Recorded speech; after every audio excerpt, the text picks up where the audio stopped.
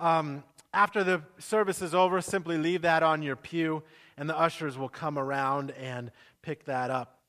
One of the things that you could check off on the back of your connection card to sign up for is men's retreat, and that is coming up very quickly. Just a couple more weeks, the weekend after this upcoming weekend. So less than 2 weeks away, September 2nd through the 4th.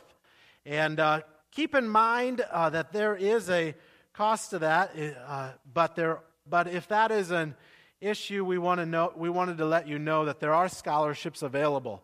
And so men's retreat is always a great time. If you have questions, feel free to see Norm. Norm, you want to raise your hand? So men's retreat is coming up in a couple weeks. Choir rehearsal this Thursday. Mike Kaneshiro, who was a member of our church for a while and hasn't come for a little while because of some health issues. But Mike passed away a couple weeks ago, and his memorial service will be this Saturday. So make note of that if you would be interested in attending that. Also this Saturday is the West Coast Showcase, which is kind of a fun time, a talent show that we'll have here in the sanctuary, 5 o'clock that evening. And next Sunday we have a mission sharing from David and G. Katani, who are serving in East LA. So keep note of those things. We have lots of stuff going on. Continue to pray for Pastor Rick and Amy as they are away on sabbatical, and we'll be back here in a couple weeks. As I was preparing this for this morning's service, this morning's sermon, I was thinking about just the idea of us going and meeting someone. We're going to talk this morning about meeting God and being in His presence. And so I was thinking about this question: have you ever been excited to meet someone? Has there ever been an opportunity where you were really looking forward to meeting a person or a few people? When Chelsea and I were first dating, I had an opportunity to meet her parents. Now, we had just been dating a couple weeks, but God, in His foreknowledge, had me sign up for a conference in Southern California months before I ever knew Chelsea. And so the conference where I was going to was literally like 2 miles away from her house. So we thought, well, this is a great opportunity for me to meet her parents. But she wasn't going to be there. So I was flying solo, and I was yet going to get together with her parents for dinner that night. So we set it all up. They came to the retreat center that I was at and picked me up, and we went out to eat. And I was looking forward to this because I thought, here's an opportunity for me to get to know this girl that I'm dating now a little bit better. And so I had actually prepared some questions in my mind.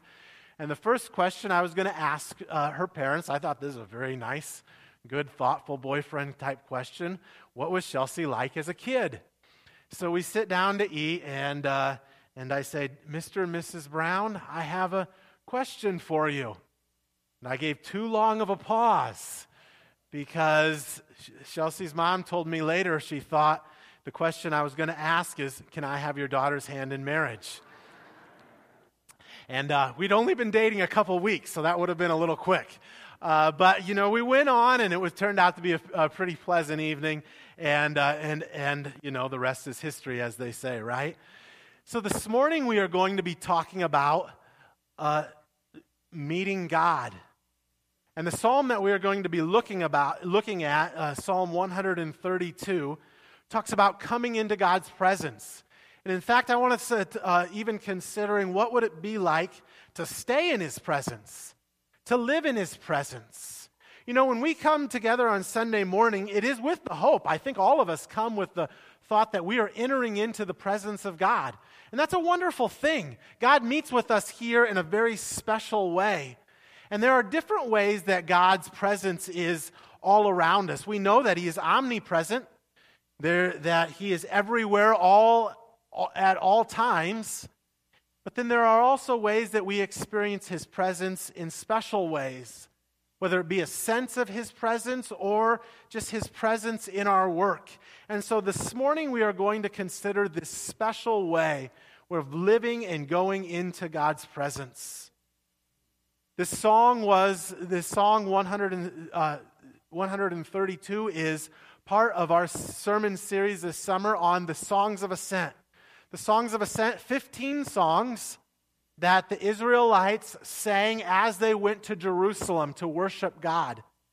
And so as they are going, really what they are doing is they are seeking to prepare their hearts to come into the presence of God.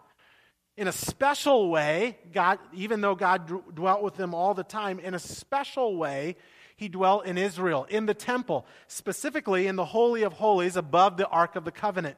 And we'll see these things mentioned in this passage. And so the Israelites were preparing for this special opportunity to come into God's presence. But as we have looked at these songs in this series of songs, the Songs of Ascent, we see that it is more than just what they would experience typically 2 times a year. These are songs that help them to live all of their lives before God. And so we have considered things like repentance and hope and contentment and happiness and joy and security and spiritual perseverance.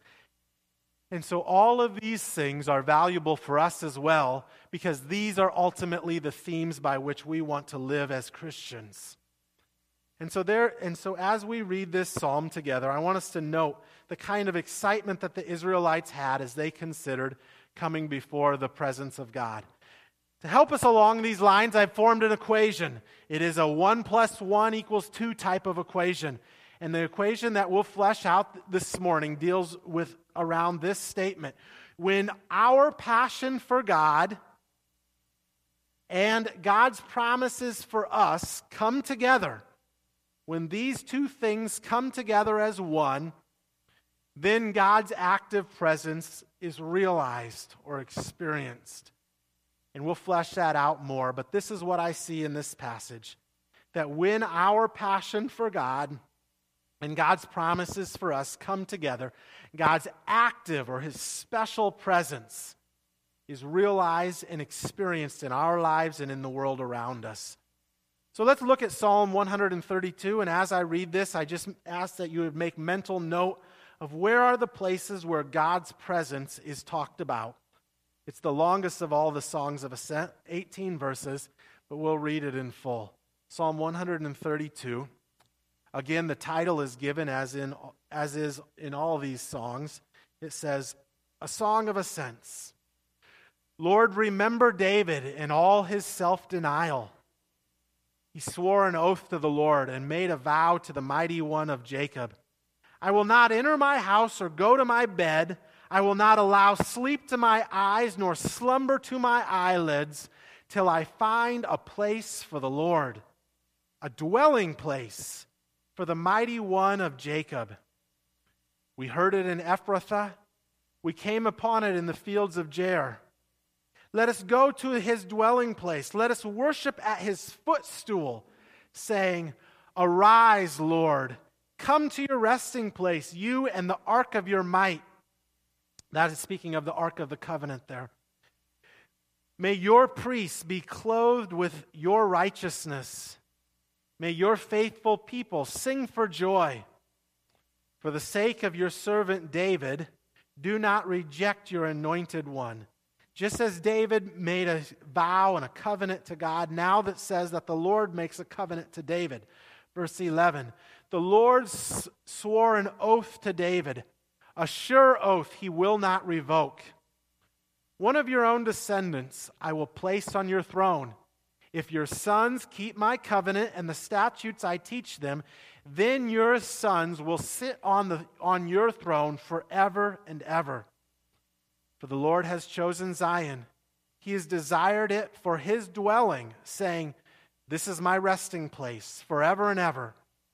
Here I will sit enthroned, for I have desired it. I will bless her with abundant provisions. Starting here in verse 5, it talks about what are all of the benefits of this. What's the result? I will bless her with abundant provisions. Her poor I will satisfy with food. I will clothe her priests with salvation. And her faithful people will sing for joy. Here I will make a horn grow for David, and I will set up a lamp for his anointed one. I will clothe his enemies with shame, but his head will be will be adorned with a radiant crown. Okay, that's a lot to talk about, so we'll try to boil it down and give application for our lives. But before we do that, let me pause and pray for us. Father God, as we look at this psalm together, I pray that you would drive these truths into our hearts. We know that this is a lot. This was written 2,500 years ago, and so we have to think through, how did this apply to the Israelites? And God, I pray most importantly that you would help us to think, how does this apply to our lives? And God, as we look at these things together, we pray that you would be our teacher, that you would give us insight and wisdom, that you would give us conviction and guidance, so that we might live in your presence. We pray this in Jesus' name. Amen. A couple observations from the text. First of all, verse 1 starts by recalling David.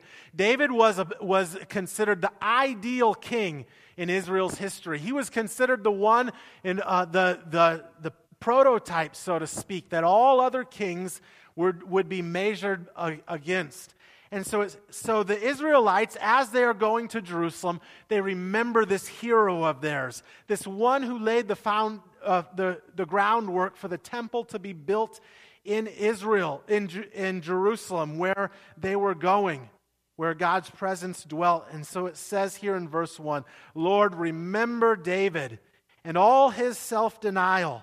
And then it starts talking about that self-denial. Basically, it says that David denied himself sleep until this goal of providing God a house was met. He swore an oath to the Lord. David made a vow to the mighty one of Jacob.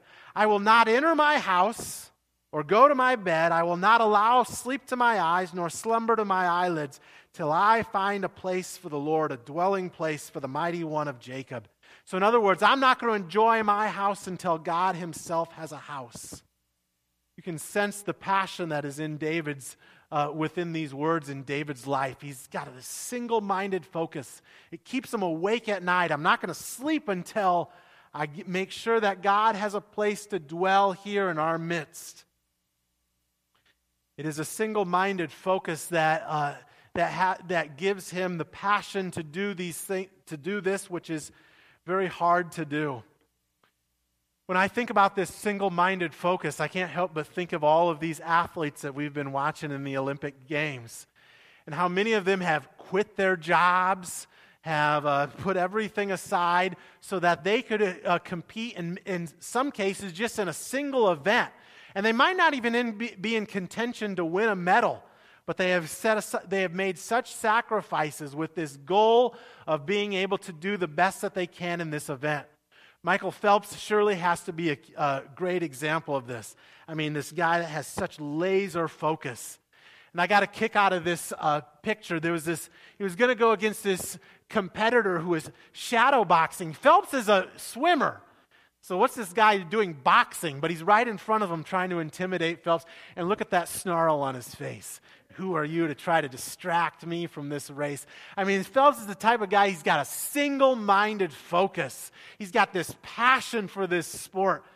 And so I think about personalities like Michael Phelps and maybe even King David himself. And I think, well, I don't know if I'm that type of person that has that kind of that is able to have that same kind of single-minded focus. But when we think about our spiritual lives, really what God is calling us to do is he's saying, may everything you do, may the way you live your life be all done for me. That God would be honored in our lives. Now that is a life of passion. That does not come easy. That takes real intention and focus to say, you know what, even in the small things I do, things from my family to my work to the way I treat the person in the grocery line when I'm buying my cereal, may all of these things be honoring to God. And so the first part I want to talk about this morning in our notes is I want us to consider our passion. our service to God for His glory. Our service to God for His glory. I think we go a long ways in thinking about our service for God just when we reflect upon the songs of ascent that we've already covered this summer. Let me take a minute and just read the titles of these sermons and think, what if we actually live these things out? This would be a life of passion, a life of service for God's glory. Starting in 120, a life of repentance, trust in God's providence, worship of God, dependence on God, God's help, God is our security guard, joy in the Lord, working for the Lord, happiness in Christ, spiritual perseverance, hope in the gospel, contentment in God alone. Man, that is quite the list. It's hard for us to get our minds around this all at one time, but maybe certain thoughts come to your mind as we think about these things that we have looked at throughout this summer, and we think, if our lives had that kind of trust, that kind of dependence upon the Lord that is being talked about throughout all of these songs, then our lives would be full of passion, full of our service towards God for His glory. You see, David was a man of passion, not simply because of what he did in preparing the groundwork to build the temple, but he was a man of passion primarily because of what was in his heart. It says a couple places in the Bible that David was a man after God's own heart. He is a man that had his heart fixed and set upon the Lord. And so that is my first challenge for us today, is do we have that single-minded focus? In fact, I invite you to examine your own heart and your own life as we think about, David being a man after God's own heart. Would you be able to characterize your own life and being able to say, I am a man or a woman after God's own heart? Are there distractions? Are there things in my life that would that would cause me to make detours from being focused on serving the Lord and living my life for His glory? So the first thing we consider from this psalm when we consider the life of David is David's passion and then our passion, our service to God for His glory. The second thing we consider is this promise. There is a promise that's made to David, and I think that promise also applies to our life. And so we might summarize by saying that this point about God's promise, that God's people will reign with Him forever. We'll talk more about that, but before we talk about what that means for us, look at how David is given a promise of reigning forever. Verses 11 and 12 say, "The Lord swore an oath to David, a sure oath He will not revoke. One of your descendants I will place on your throne. If your sons keep my covenant and the statutes I teach them, then your sons will live on your throne forever and ever." In theology, we call this the Davidic covenant, that with David, there would always be someone from his line who would be king over Israel. And so David's son Solomon was the next king.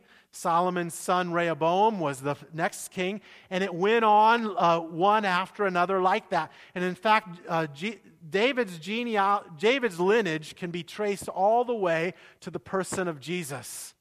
If you read the genealogy as given in the Gospel of Matthew, David is mentioned there. And so is Solomon, and so is Rehoboam, and it goes on and on and on until it gets to Joseph, who is Jesus' earthly father. And so Jesus came in the line of David, and that is significant because we understand that the promises that are given here, even in this passage, find their fulfillment in Jesus. Jesus came as a king. Jesus came to rule. Now, not as a king that was not in the way that he was thought to be by the Jewish people of his day. They anticipated a military king who would defeat their political enemies. But Jesus came as a king nonetheless, a king whose land would be in the hearts of his people. And so Mark summarizes Jesus' whole earthly message with this one statement. The kingdom of God is at hand. Repent and believe the good news. The reign of God, where God's will is done, is right within grasp, Jesus says. The kingdom of God is right here at hand. If only we would repent, to turn our minds, to change our minds and our hearts, and fix them on God, and believe, trust in the good news that Jesus is King, and He has come. You see, when we become Christians, really what we are doing is we are entering in to Jesus' kingdom. This is what Jesus invites us to do. 2 verses later in Mark, again, Mark summarizes this call to follow. The same invitation is offered to us as is offered to those who would later become known as Jesus' disciples. Come follow me, Jesus said, and I will make you fishers of men. In other words, come, join in my work. Did you know that all of us are called to come and to reign with Jesus in His kingdom? We are to come and to enter into His work, living life the way that He lived. Now, Jesus was not a coercive king that forced people into the kingdom.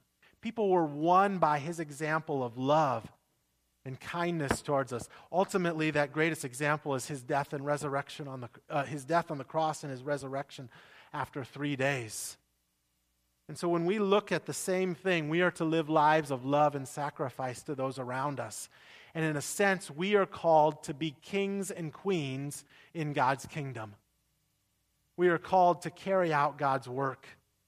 G.K. Chesterton, in his classic book entitled Orthodoxy, writes, "The more I considered Christianity, the more I found that while it established a rule and order, the chief aim of that order was to give room for good things to run wild." Now, isn't that a beautiful picture of Christianity? That we are given the opportunity to run wild with the good things of God, for God's kingdom to spread through our lives. And when we think about all of this, it means that our lives are no small thing. We are not like a little ants scurrying along on the sidewalk, basically living meaningless lives. No, in fact, your life and my life are very significant when we live in the kingdom of God, because this is how God's will is being carried out in the world today. And it ought to give us great hope. It ought to give us passion. It ought to help us to rest in the promise of God, because when we put our passion and God's promise together, the equation equals that God's active presence is experienced in our world. This is what the Christian life is all about. That our passion would be coupled with the plan of God, would be coupled with His promises towards us, and that through us, God's active presence would be experienced and realized in the world today.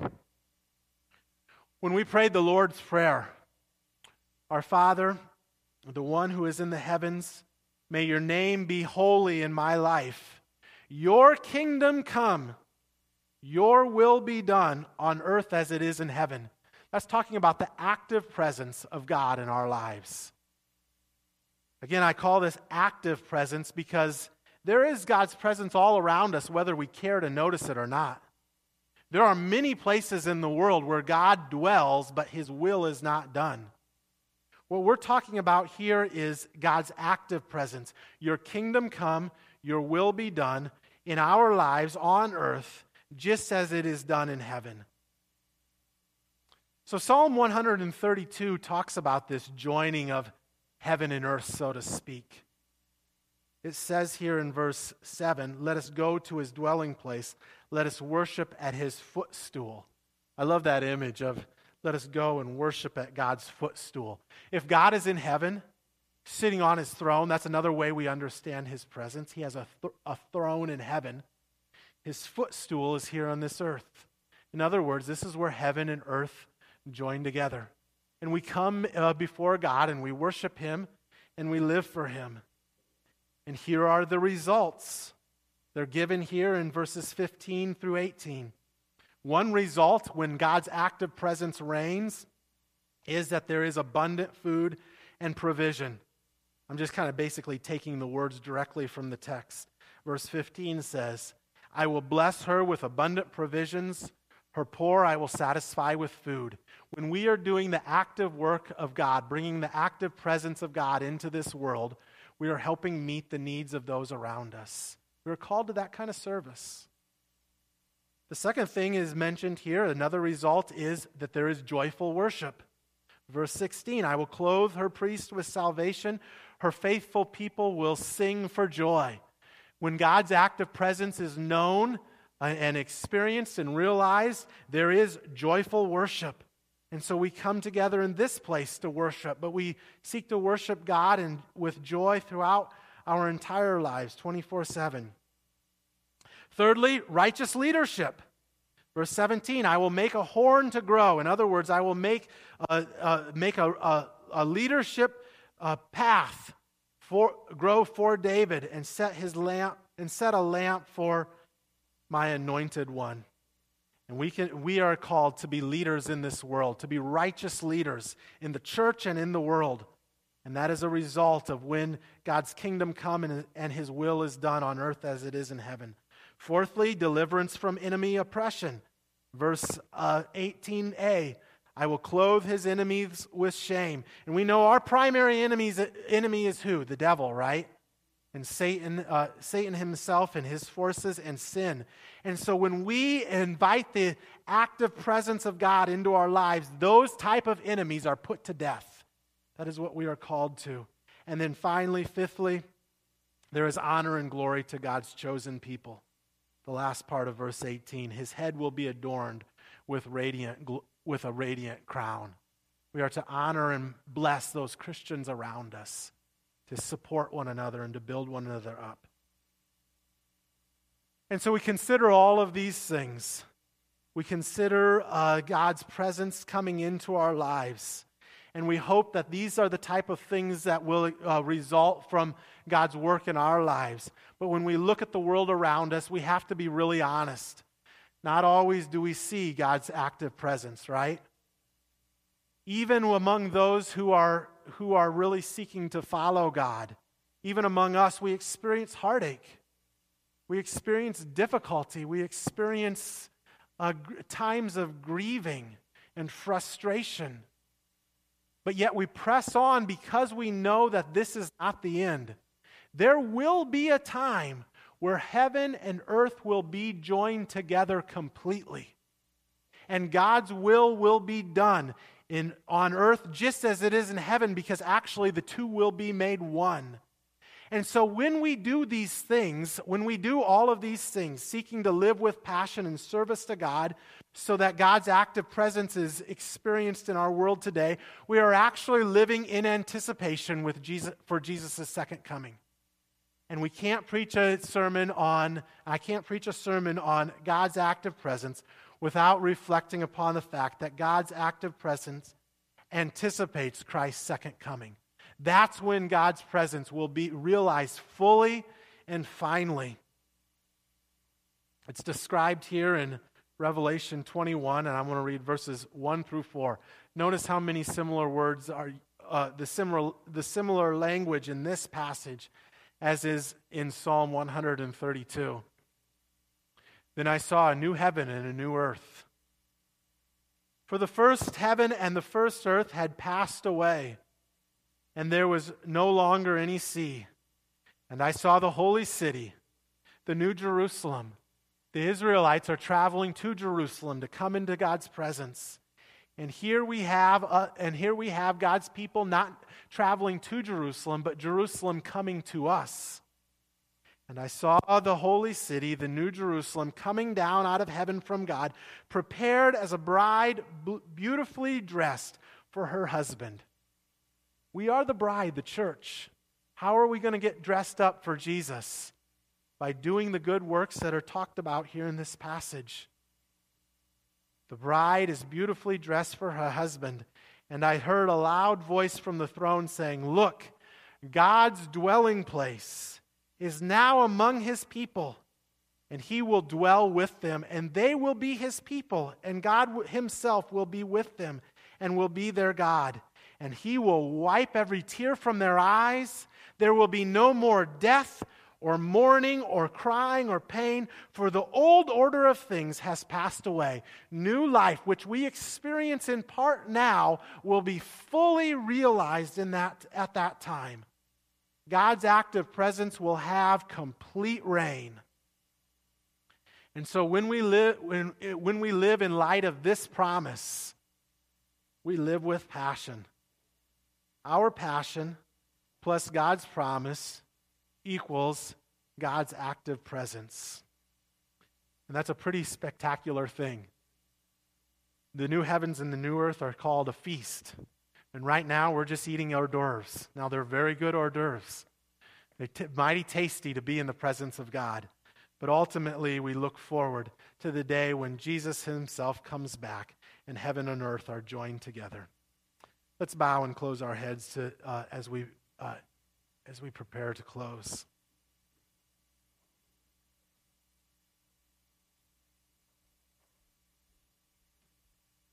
With our heads bowed and our eyes closed, I thought it would be a great opportunity for us to just take a minute to examine our own hearts. And maybe this morning is a day where you'd say, I really want to have the active presence of God in my life. And maybe you are here this morning and you feel like, at least to a degree, that you have strayed. Maybe you'd go so far to say that you have backslidden. And I want to give you the opportunity just to rededicate your life to the Lord today. To say, God, I want you to come into my life in a new way. I really want to experience your presence. And maybe you are here this morning and you hear all of these things and talking about a day where we would live with God forever, and you know in your heart of hearts that you have never made that decision. That you have never made the decision to place your faith and trust in Jesus as your Lord and Savior. And now in this moment you decide, that's what I want to do. I want to have my mind fixed, my heart fixed on Jesus. I want to live for him from now on. A single-minded focus to say I want Jesus to be number one in my life. If either of these things describe what's going on just in your heart and your mind right now, I invite you with all heads bowed and eyes closed, just to raise your hand, that you might indicate that you're going to commit your life to the Lord. Amen. Amen. Let's go before the Lord in prayer. Father God, as we are here in the quietness of this sanctuary, we realize that you are here with us. And just even those that have made the commitment this morning to say, I want God to come into my life. God, I pray for your active presence to work in their hearts. Give them strength as they seek to persevere with you. God, I pray that they might have a new life in your name, that they would put Christ first in everything that they do and say. And those of us who are continuing on in the faith that maybe we started even a long time ago, I pray that you would give us strength as well, a single-minded focus and devotion to live our lives for you. And so, God, we commit ourselves to you again this morning. In Jesus' name, amen.